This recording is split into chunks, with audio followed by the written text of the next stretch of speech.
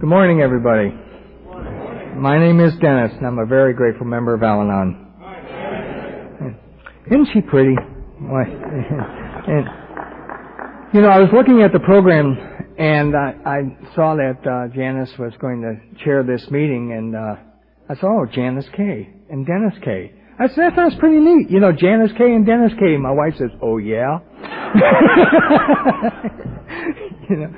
But it's so wonderful to come to these things, and not just as a speaker. I go to a lot of conventions because I like to go to them. And I love to see people who have not been in the program for, long times and that get involved. And, I know there's somebody behind the scenes pushing, saying, you can do this, and it's so wonderful to see them get up there and come out from behind that wall and be able to share a little bit in the program, even if it's just stand up here and read the steps. Because I've seen so many people who, that's the first time you see them doing something, and 10 years later you go to a state assembly meeting and they're your state delegate or something, and you can just see where they came from. It's wonderful. And I'd like to, thank the committee for inviting me down here. I've been to Georgia a couple of times before, and it's always been a real good time. And I never really saw Atlanta very much because I was just passing through, but I really, do enjoy the city, and I'd again like to thank them for inviting me down here. And I'd like to thank Creighton for a wonderful message last night. It's so important to get a conference off real good, and I think he did just a wonderful job. The one thing when Creighton was talking about his name and everything, and about how sometimes it gets a little messed up, and because of anonymity, we don't really mention our names too much, and it reminded me of a gal at our home meeting. She just had a terrible time with that word, anonymity. And we would always let her read, Traditions 11 and 12, for her growth, to help her a little bit. And that word anonymity would just come out any which way. And one night I was talking to her, and I says, now listen. I says, just think of a girl named Anna. And her last name is Nimity. Now you just say her name. Anna Nimity. And she shook her head and said no. And I said, you can do it. And she shook her head again and said no. And I said, why not? And she looked up at me and just sparkled, those eyes just sparkled, and she says, we don't use last names in Al-Anon. and that is, I was floored, What can you say to that? So, and it's really neat. I've, ran into some people here that I've known from other places, and in fact, right before the meeting, it was really surprising. Somebody came up to me and introduced themselves, and we were at an Al-Anon convention together 13 years ago, and she remembered me from there. And it's just amazing how I think what it says on the bottom of the program there is we trudge this journey, where our paths will cross. And you meet people in this program, and they're never out of your life. At some point in time, you're going to meet them again. You're going to hear about them, and it's just wonderful getting to know the people in this fellowship. It's a lot different than when I first came to the doors of this program. When I got here, nobody would, if they did know me, they wouldn't admit it, put it that way. And I didn't know many people because that wall had been built up and we were total isolationists. But I'll go back to the beginning and let you know a little bit about how it was. I grew up in Detroit, Michigan, and had a pretty normal childhood. I remember my mother with her six-pack every night, and a lot of times if she wasn't home, I knew the corner bar where she was. But I can honestly say I never saw her drunk. Alcohol was not a problem. She drank, but that was it. My father was not a factor in our lives. They were divorced when I was very, very young. It was just my mother and an older sister and myself. And I had a pretty good childhood. By all rights, I should be, a mass murderer or something, grew up in public housing projects, single family, low income and everything, but we managed to survive that. And I have good memories of my childhood. So I can't lay claim to, I did this because I had a bad childhood. That wasn't it at all. And I went in the Air Force, and while I was in the Air Force down in Virginia, I wanted to get away for a weekend. So I went up to Pittsburgh. That's where my mother's from, and I have lots of uncles and aunts and cousins there. And my cousin says, I'm going to a dance. Would you like to go to a dance? And I said, sure. So I went to this dance, and she introduced me to some gals that she went to high school with. And, you meet a number of people, but this one person just stands out. That's the one that catches your eye. And this one gal did. And the other gal was just so-so, and this one was just real nice. And I said, that's the gal I want to get to know. So a few months later, I was back in town, and my cousin says, the gal, I'm talking on the phone to that gal you met at the dance. I said, oh, let me talk to her. So I got on the phone and talked to her, and I said, hey, would you like to go out tonight? And she said, yes. So I got directions to her house, and that evening I went over and knocked on the door. She opened the door, and it wasn't the one I thought. My cousin was talking to So-So, and So-So was sitting right out here in the second row, and this past June we were married 31 years.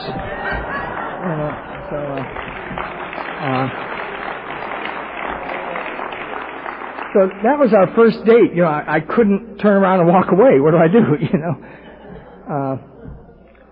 But it's been exciting, I'll tell you that. Without her, I wouldn't be here today. It was,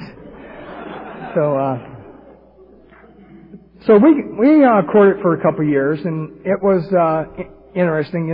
I was down in Southern Virginia. She was in Pittsburgh, 425 miles every weekend, and I went for 2 years back and forth on weekends like that, and all kinds of weather. And somebody says, "You're crazy for doing that."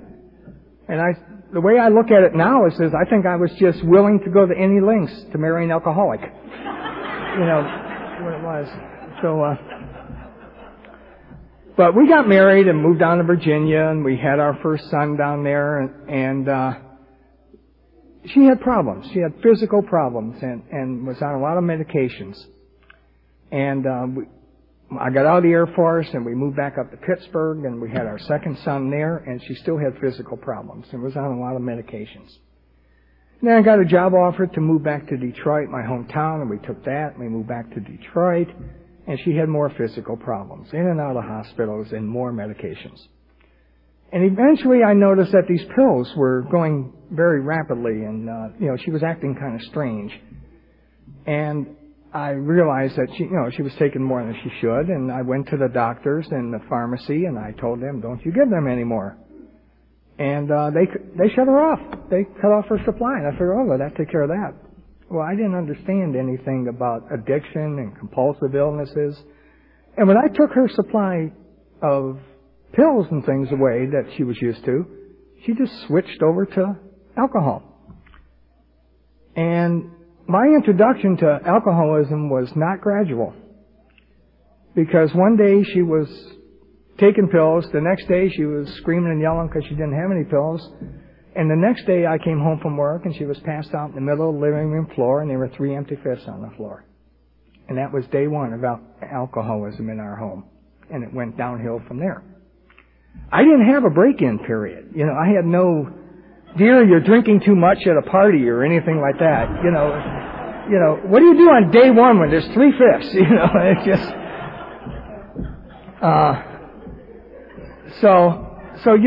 I kept asking her, why? And I got an answer, I miss my family. So I went to work and said, we gotta move, and we're going back to Pittsburgh, and we moved back there. And she thinks that today sometimes that I did this on purpose, but we wound up moving like 25 miles out in the suburbs to an area that had no bus service. They had no state stores where she could buy the booze, and she didn't drive. And, it was all just pure coincidence. But, of course, the reason she drank wasn't because she missed her family, it's because she was an alcoholic, and so that, it continued. And, real disintegration of our family started there. Because I would get up in the morning and I'd look at her, we'd have our little morning fight, and I'd get in the car, and I worked 70 miles away at that time, and I would drive 70 miles to my job, and I'd be thinking how good it is to get away from what I'm leaving.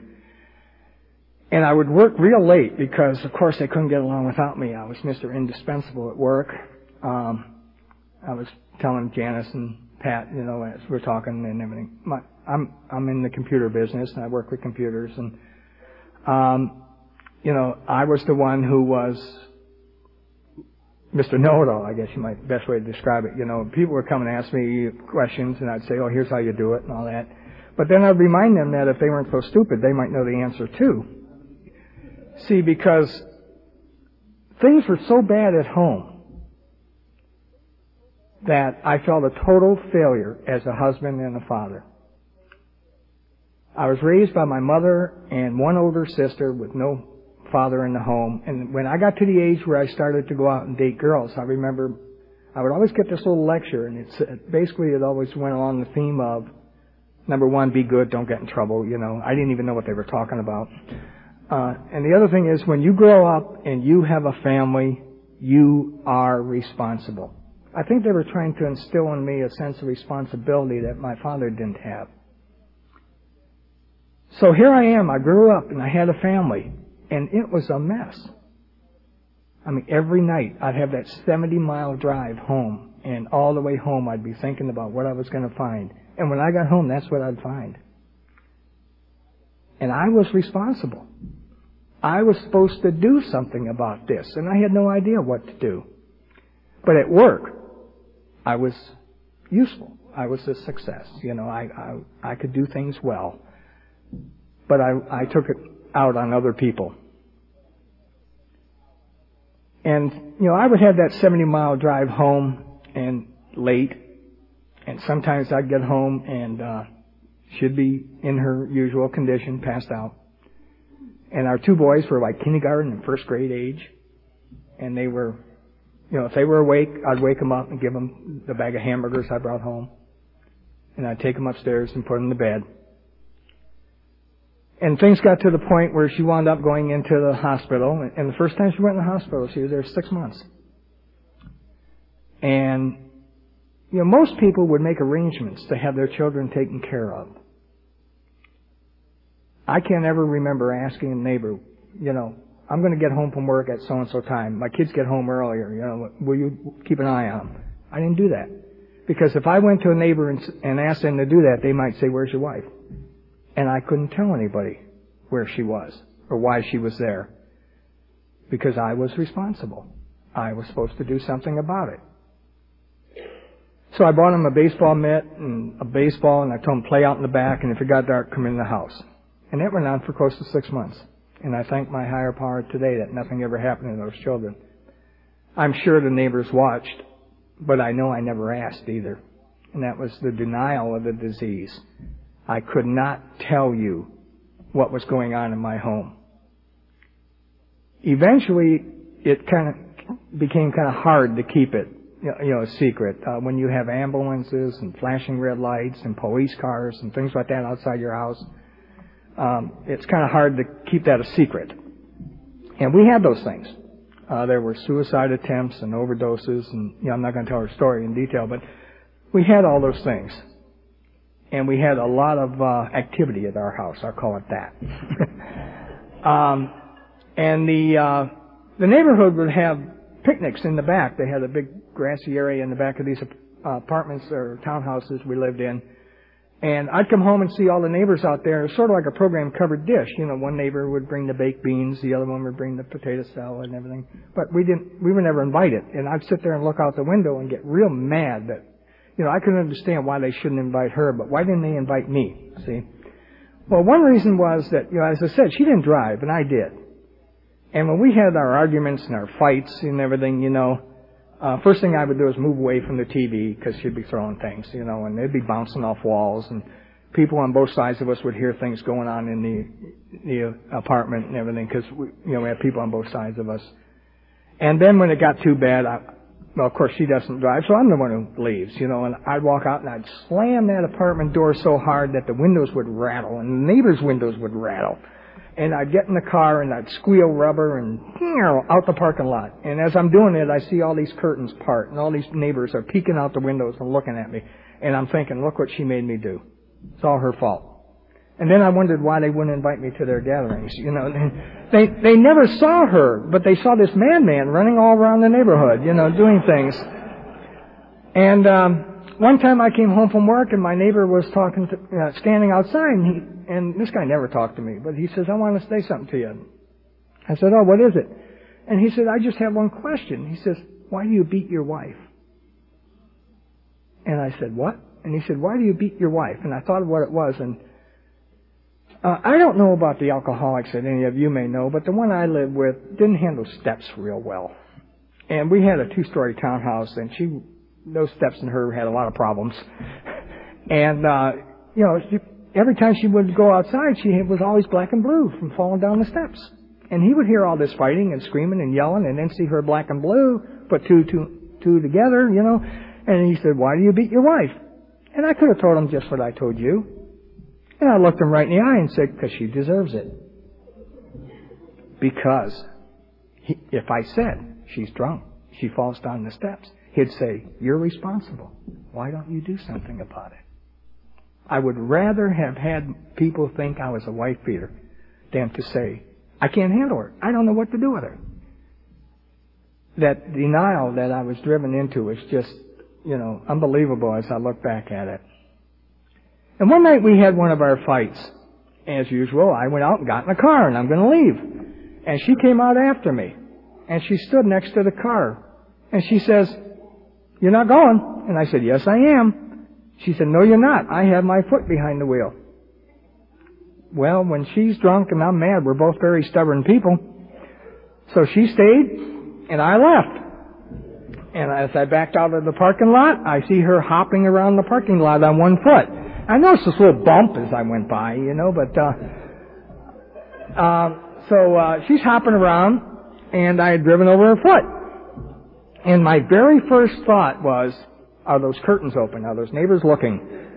And I looked around, and then I pulled back in, and sometimes I have to remind her even now that, be grateful I didn't get her again on the way back in. But, I got her in the house, and she's moaning and groaning about her foot. And she wants to go to the hospital. And we've been to the hospital a lot of times. I've ridden behind ambulances, in ambulances, and I didn't want to go to the hospital again. So I gave her a bucket of hot water and told her to soak her foot. And she's soaking her foot in this bucket of hot water, and she's still screaming and yelling about how it hurts, and the guilt starts to set in. And I'm thinking, oh, geez, maybe it's broken. Maybe we really do have to have it taken care of and everything. I says, look, I'll make a deal with you. I says, I'll take you to the hospital, but you can't tell them I drove over your foot. So you have to say something like you dropped an iron on it or something. And she said, okay. And, nobody would have believed it anyways. To this day, I've never seen an iron that left tire tracks.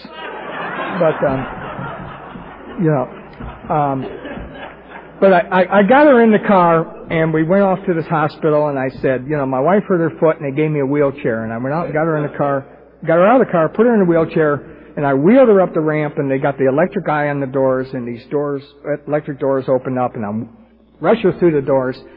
And those doors weren't even closed behind me yet, and she is screaming at the top of her lungs, that son of a bitch ran over my foot! I refer to that as the day all trust was lost. We had a deal, but, and she's screaming and yelling at these doctors about me running over her foot, and by this time she was on first name basis with the emergency room there. They knew her, and, the doctor walked up and said, how are you today, Charlene? And she's pointing at me and yelling and everything, saying all this, and he just shook his head and winked at me. He knew she was nuts. He didn't believe a word she said. So I got away with that one. But things went on sort of like that for about 3.5 years in Pittsburgh. And finally one day at work, my boss said to me, is something wrong? And I said, yeah, a little bit. And I told him a little bit about what was going on. And he said, do you think a move would help? And I said, yeah, if we could just go somewhere and get a fresh start, you know. So I work for a nationwide company, in fact, international. And he shopped around a little bit, and he said, how's Washington, D.C.? No, wait, how's Dayton, Ohio sound to you? And I said, wonderful. We'll go to Dayton, Ohio. And we talked to a manager of the department down there, and he said, yeah, man, you know, we need people. We're taking them. So we're all set. We're going to go to Dayton, Ohio. And a little while before we were supposed to go, my boss comes in and says, come on in the office. And I get in there and on the phone, and he says, got the guy in Dayton on the phone. So I get on the phone, talk to him, and he says, well, I'm sad to inform you that I have to rescind my offer. Says, we can't take you on here. And I said, why? I says, I thought it was all set. He says, yeah, it was. He says, but at our department meeting, I made the comment that I was hiring you. And 3 of the people that work for me stood up and said, if he comes, I quit. They had worked with me in the past, and they wanted no part of it again. I wasn't the drunk. I had more problems with people than she did. You know, like I say, it was just really strange.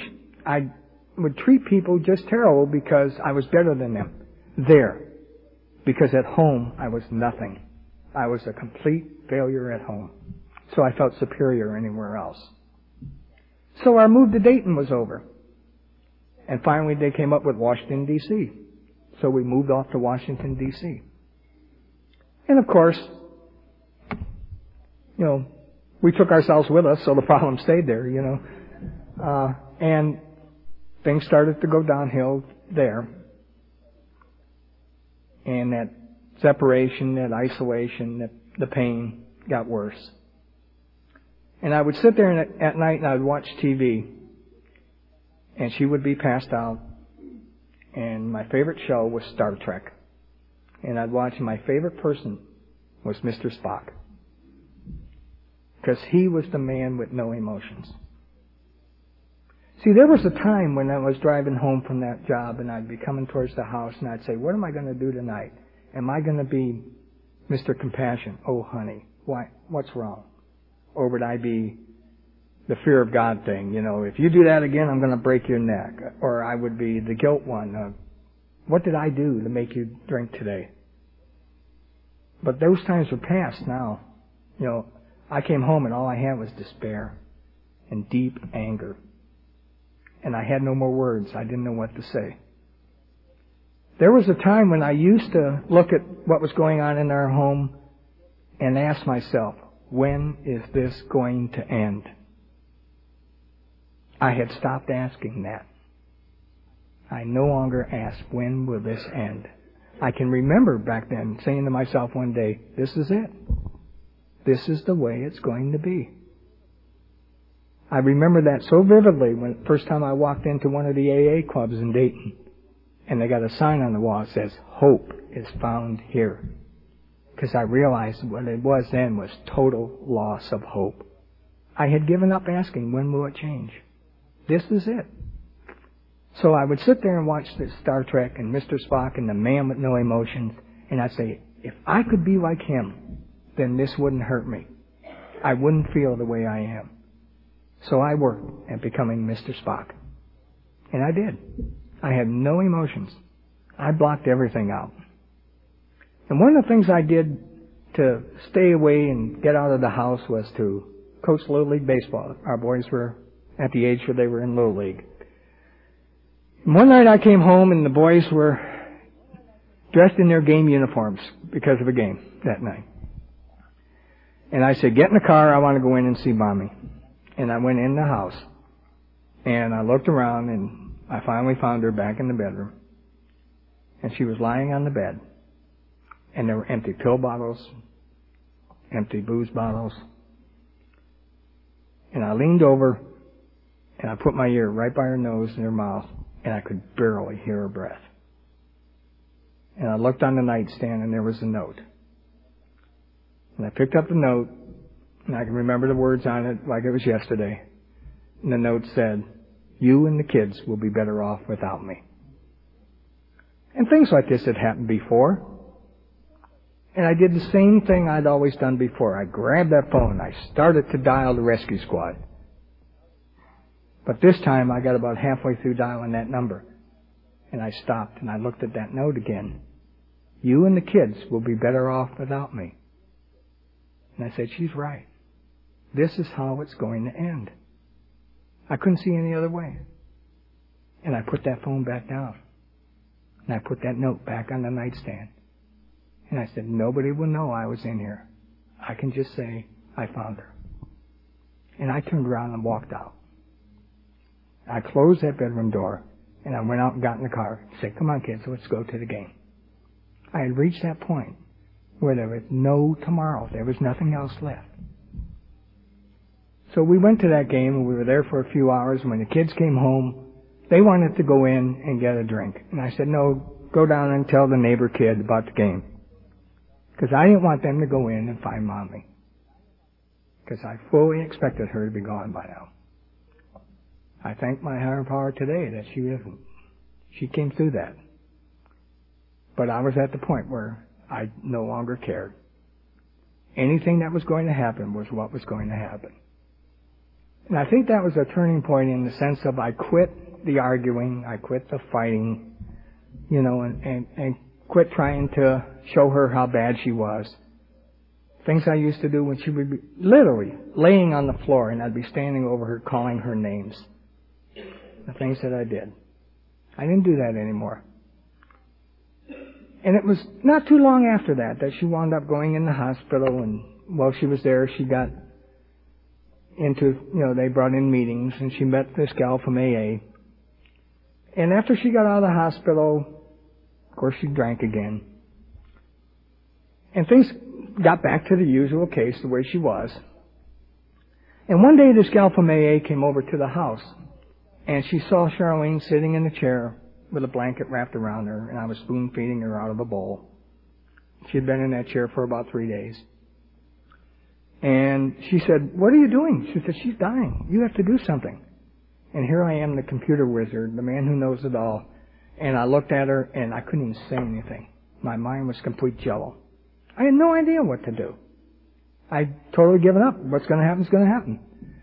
And so it was taken on my hands.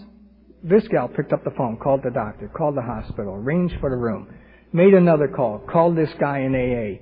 Next thing I know, this guy, all I remember about him is cowboy boots and cowboy hat. He comes in the door. The gal packs the suitcase, throws some of my wife's clothes in it, and this guy walks over to the chair. My wife's sitting there in the blanket. He picks her up, and they go out the door. And they didn't even tell me where they were going. I literally gave my wife to AA. I found somebody who wanted her. They can have her. So,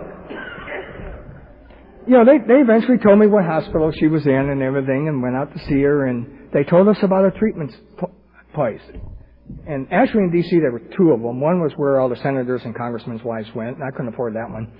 And the other one was this place that was, more for the common folk. I couldn't afford that one either. And you may find that hard to believe today about what happened, but I talked to these people, and they told me what the cost was per week, and that we didn't have any insurance that covered it. And I said, I don't have that. And they said, well, we'll work something out later. I think things have changed since then, but I'm very grateful. That's the way it was then. And she went there, and they said, you can come out and visit her on Sunday afternoons. And the first, they said at 1 o'clock. So I went out there one Sunday afternoon, a little bit before 1, and I said, okay, I'm here to visit her. And they said, well, you can see her at 2. And I said, well, what am I supposed to do? You said I could see her at 1. I said, no, you come to visit at 1. But what we got here is she's in an AA meeting from 1 to 2. And you go in that room over there. And I said, what's in there? And they said, you go in and find out. So I went into this room, and there were all the family members of the inmates. And there were these two lunatics sitting up at the front. And they were expounding this profound wisdom upon us. And I thought, my God, how amazing. And after 20 minutes, I had to tell them. And I stood up and I said, you're all crazy. And I walked out of the room. That was my first Al-Anon meeting.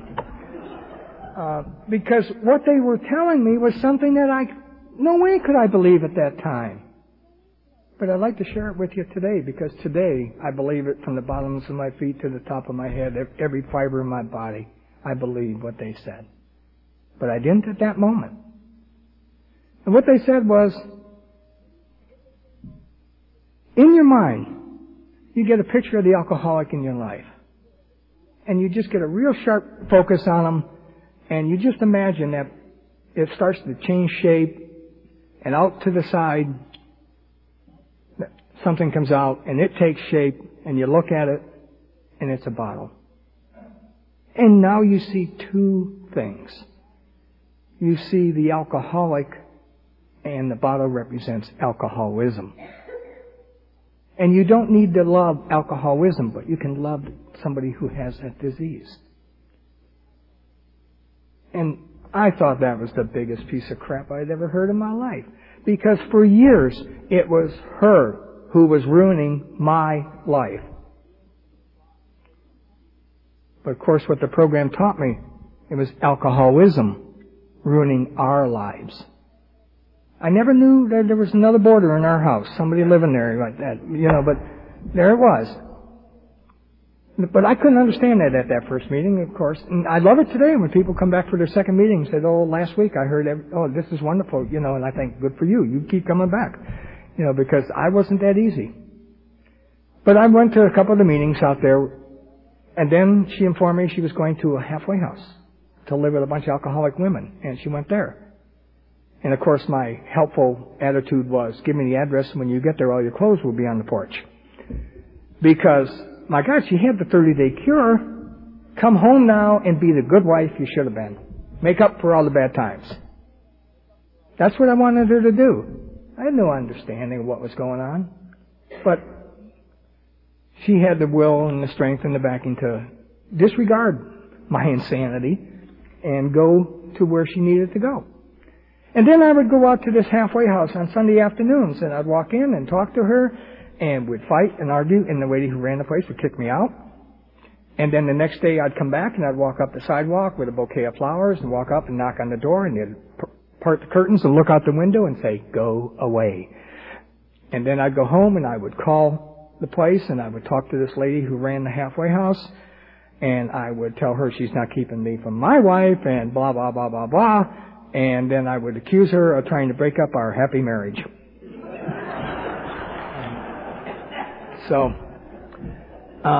And then finally she said, if you keep doing this and upsetting this place, I'm going to have to ask her to leave because you're upsetting the whole house. And for some reason I said, that won't be a good thing to do. And I said, that's not good if she leaves there. So I quit doing that and she stayed. And it was about a year. And I was home with the two boys. And they said I had to go to Al-Anon to get visiting privileges. So a lot of people go to Al-Anon for different reasons. I went to learn a few buzzwords and get visiting privileges. And I'd go to see her and say steps, slogan, serenity, and all this stuff and everything. And I was going to meetings. And when she came out of there and we got back together, and we went and got a new apartment over near. We were living in Virginia, and the halfway house was in Maryland, and so we moved over to Maryland to get close to the meetings.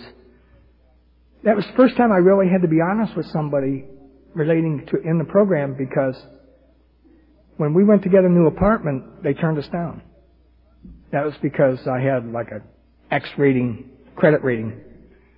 And you see, years later, in the program, I was listening to alcoholics tell their stories, and, they had problems with police, and they had problems with jobs, and they had problems with credit. And I'm sitting there nodding my head. I had all those problems, but I wasn't drinking. And the first time I gave my little mini lead, about 15 or 20 minutes long or whatever it was, after the meeting, two alcoholics come up and said, don't take a drink. You're one of us, I just don't drink. And, because we had all these bills and medical problems, and those were her, it was all because of her. It was her problem, and I didn't pay them. We had all kinds of problems. So I had to stand there and tell that person what was going on in our lives. And I told him about the halfway house and the treatment center and us being apart for about a year, and that I was going to Al-Anon, and we were trying to get it back together. And the apartment manager said, well, we'll give you a try. So they were kind enough to give us a place to live, and move into their apartment. That was interesting, doing that, and the fact that I was able to do it, because, like I said before, I'd rather have you think I beat her than tell you that she fell down some steps. And now I'm telling somebody I didn't even know that what was going on in their lives, because they said that's what I should do. So we started to go to meetings, and we started to make friends and get to know people. And it was slow. At first we weren't even allowed to sit in the same room together. She would, because we'd fight a lot. And she would sit in the kitchen and talk on the phone, and I'd sit in the front room, and we'd pass in the hallway, and they would tell us, if you can't say anything good, just say the Serenity Prayer. So we'd walk by each other, and God grant me, and that's all you'd hear. And, and I can remember one night sitting there, and I was watching, there was a TV show or something coming on I wanted to see, and I said, well, I skipped the meeting tonight and everything. And I said, well, then I didn't go last night, but that's because I had this other important thing to do. And then tomorrow night I really got this and that. And next thing I knew, I had accounted for all 7 nights of the week, why I didn't have to go to a meeting. And I thought for a minute, and I said, wait a minute. We don't fight as much when I go to meetings. And it dawned on me, I didn't say when she went to meetings. I said, we don't fight as much when I go to meetings. And it was the first realization that maybe this program was helping me a little bit. And I kept going. And I was in a little over a year, and there was this old-timer, the group old-timer that we just dearly loved. Her name is Mary. And I got to the point where I really wanted to listen closely to what Mary and her friends had to say. And we had this big square set of tables, and I'd come in, and Mary last week was sitting on that side of the table. So I'd go sit over there, and they'd come in, and they'd sit the other side. And then next week I'd say, okay, I'll be over there. So I'd go in, I'd sit that side, and they'd come in, they'd sit down the other end of the table. And I could never catch up to them, where they were. And finally one night after a meeting, Mary was talking to me, and we were just there one-on-one. And she says, you're coming along fine. And I said, oh, I don't see any big deal. She says, oh yeah, because I've seen the changes in you. And she started to talk about the changes she had seen in me so far. But she started from the basis of what she saw when I first walked in the room.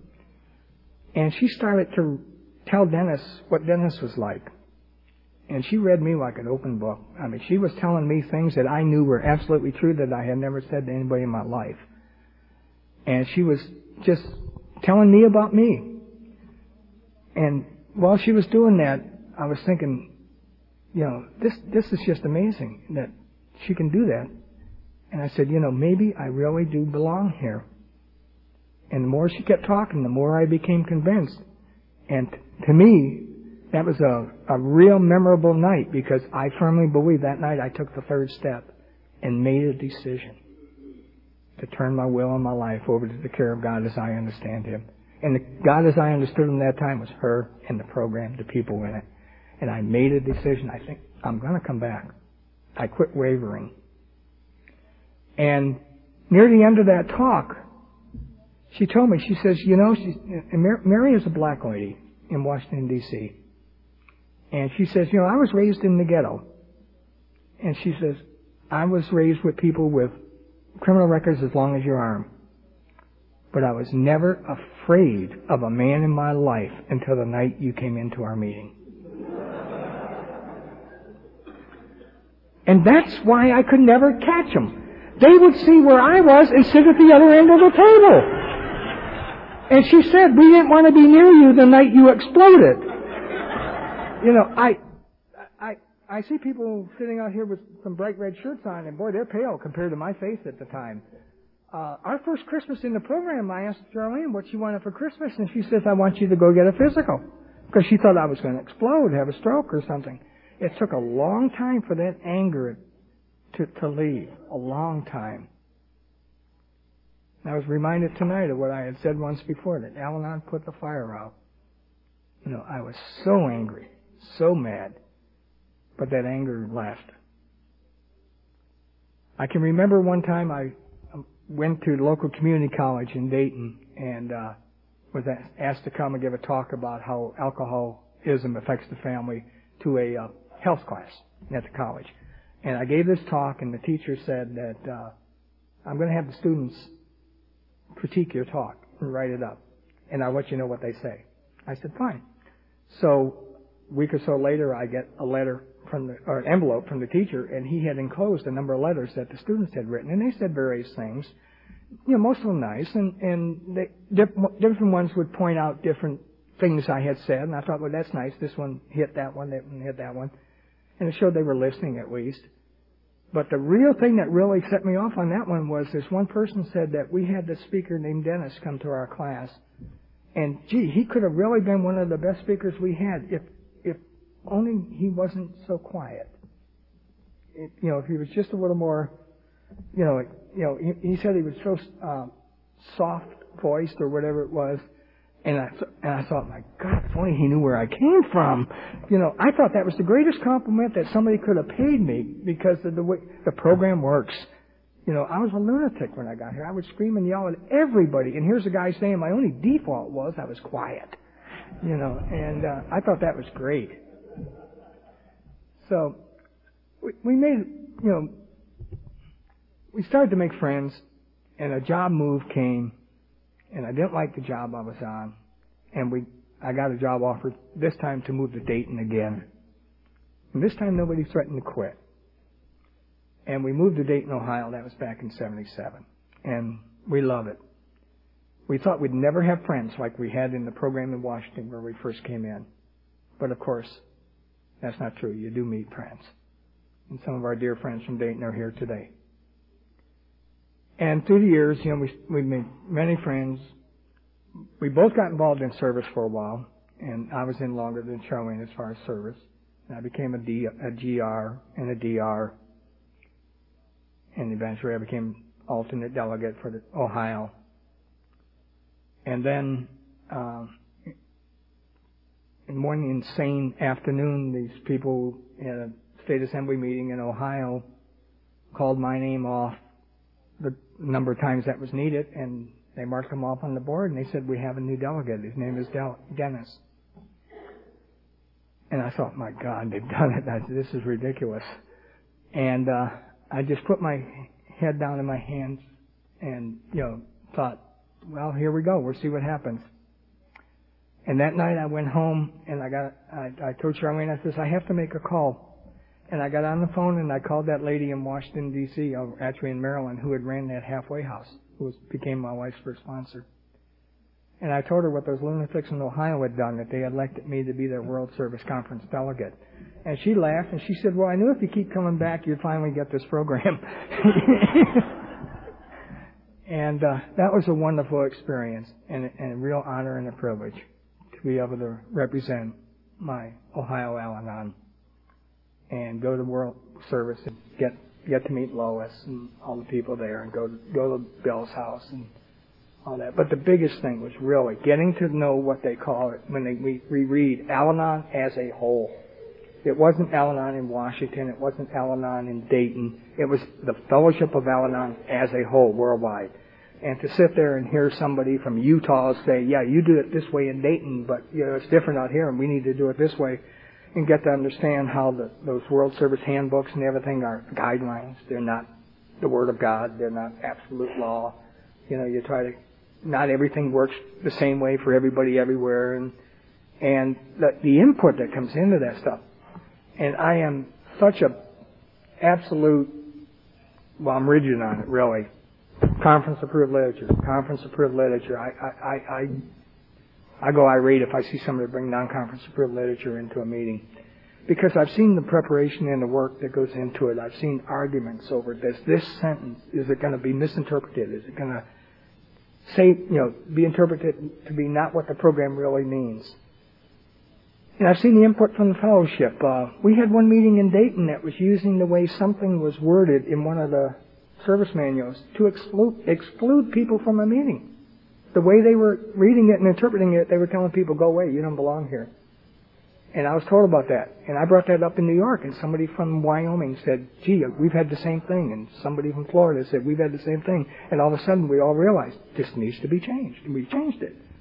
And that's how the program works. And so that's why I love the conference approved stuff, because it's input from everybody in the fellowship. It was a wonderful 4 years. I went 4 times because I went 1 year as alternate. I got an extra one. And near the end of my term, our oldest son came in one night, and he said he quit drinking. He had a couple months. He had DWI a couple months ago. Never told us about it. And he stood there in our front room having DTs. He was shaking, quivering, didn't know what he was doing. And I said, "Will you go to treatment?" And he didn't want to go at first. And then I said, "Will you go if we get your room?" And he said, "Yeah." So I went in and we called the treatment center, and we know the director out there, and he said, "Bring him out, we get him a room." And I'm driving him out there that night, and that road is a straight, narrow road, and he's in the back seat yelling about all the curves and the road wiggling and everything, and we got him into that treatment center, and he was there for a while, and he left, and he went back into the psych ward at another one, and he left there, and then finally one night we got a phone call from his girlfriend, and he had come over to her house after taking a whole bottle of sleeping pills or something. And she didn't know, "What do I do with him?" I said, "Get him to the hospital. We'll meet you there." So my wife and I got in the car and we drove over to the hospital. And I can remember that night sitting in the hospital, standing there in the emergency room, and they had him on that cot, and they had all the tubes in him, and they were pumping his stomach. And I thought back to nights where I had stood and watched my wife on a table like that. And when she was there, and I was standing next to her, I was yelling at her, and I was calling her names. And that night, I stood there and I put my arm around her, and I gave her a hug. And we didn't know whether he was going to make it or not.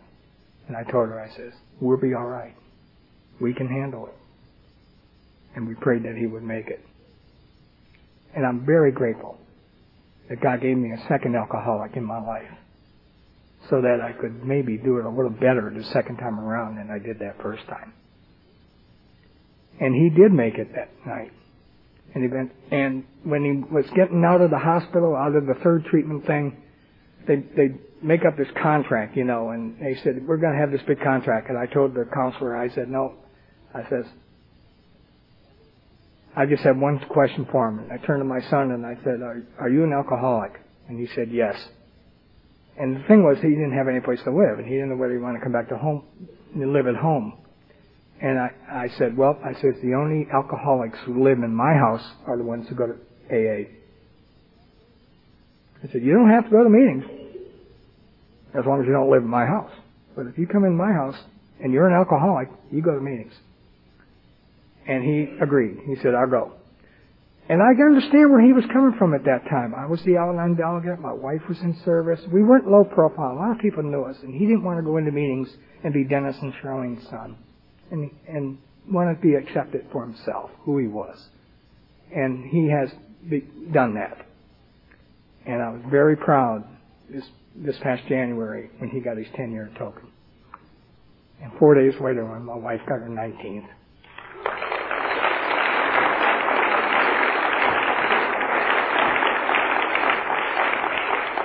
This program has been so good to us. This past year was so exciting for us. For the first time, in 92, we became grandparents twice. And our youngest son and his wife had a little baby girl in March. And I thought back to the days when our son was in that treatment center, and they had this thing called Family Week, and you go out there and you sit in the middle and tear each other apart. And and I can remember one very vivid thing about the kids talking about, their mother walking out and passing out in the yard in the neighborhood, and all the neighbors seeing her, and how embarrassed they were, and how bad they felt, and everything, and the things that happened, and how they felt when they were kids, and there was a lot of resentments and a lot of anger and shame and all this stuff, same kind of stuff I felt. But this past March 16th, when that little girl was born, they called us and they said her name is Charlene.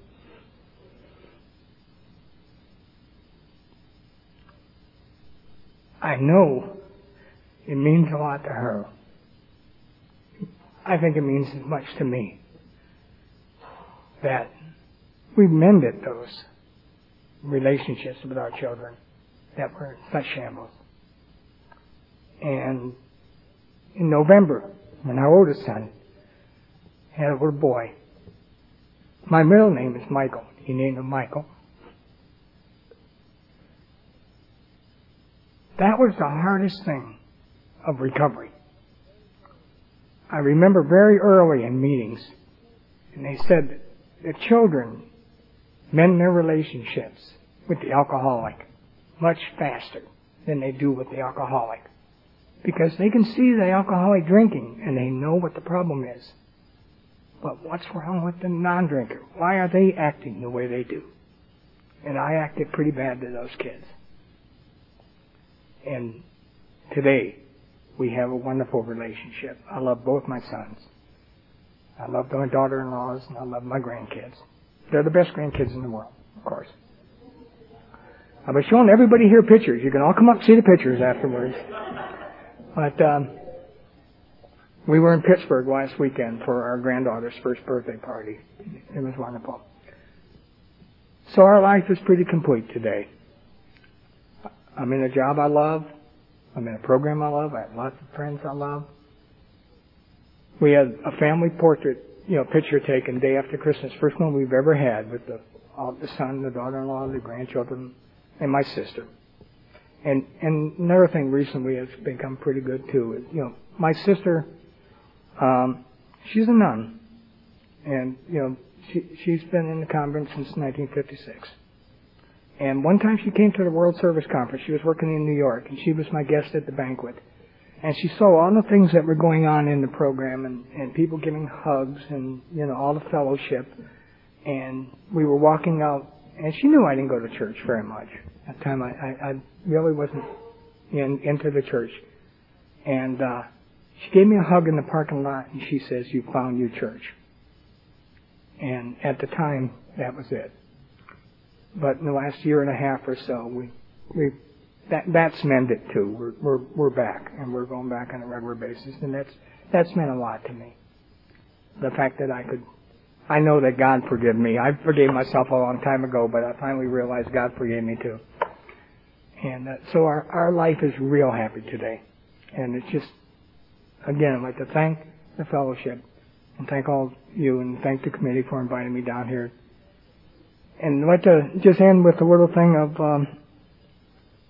I bought a plaque for one of my wife's anniversaries, and I bought it because I like it, and I still do like it. And it says, "Learn from yesterday, live for today, dream of tomorrow." I can learn from yesterday, because yesterday I went to a meeting and I heard a wonderful message. It says, live for today. That's what the whole program's about, one day at a time. This is the only day I have to live for. And dream of tomorrow. I can dream of my tomorrows, because I can remember back 19 years ago when those ladies in that room were afraid to sit near me. But every night after the meeting, they came up and they'd give me a hug. And they'd say, "Keep coming back, things get better." Just that unconditional love. And I kept coming back, and things get better. And I know as long as I keep coming back, my tomorrows will be better. This program will give me what I need in life. Not necessarily what I want, but what I need. I'm so very grateful. That's so much better than it was when I got here. When I hated yesterday, and I regret it today. But the worst of all was the fear of tomorrow. And thanks to this program, I don't have to live that way anymore. For that, I thank you, and I love all of you. Thank you.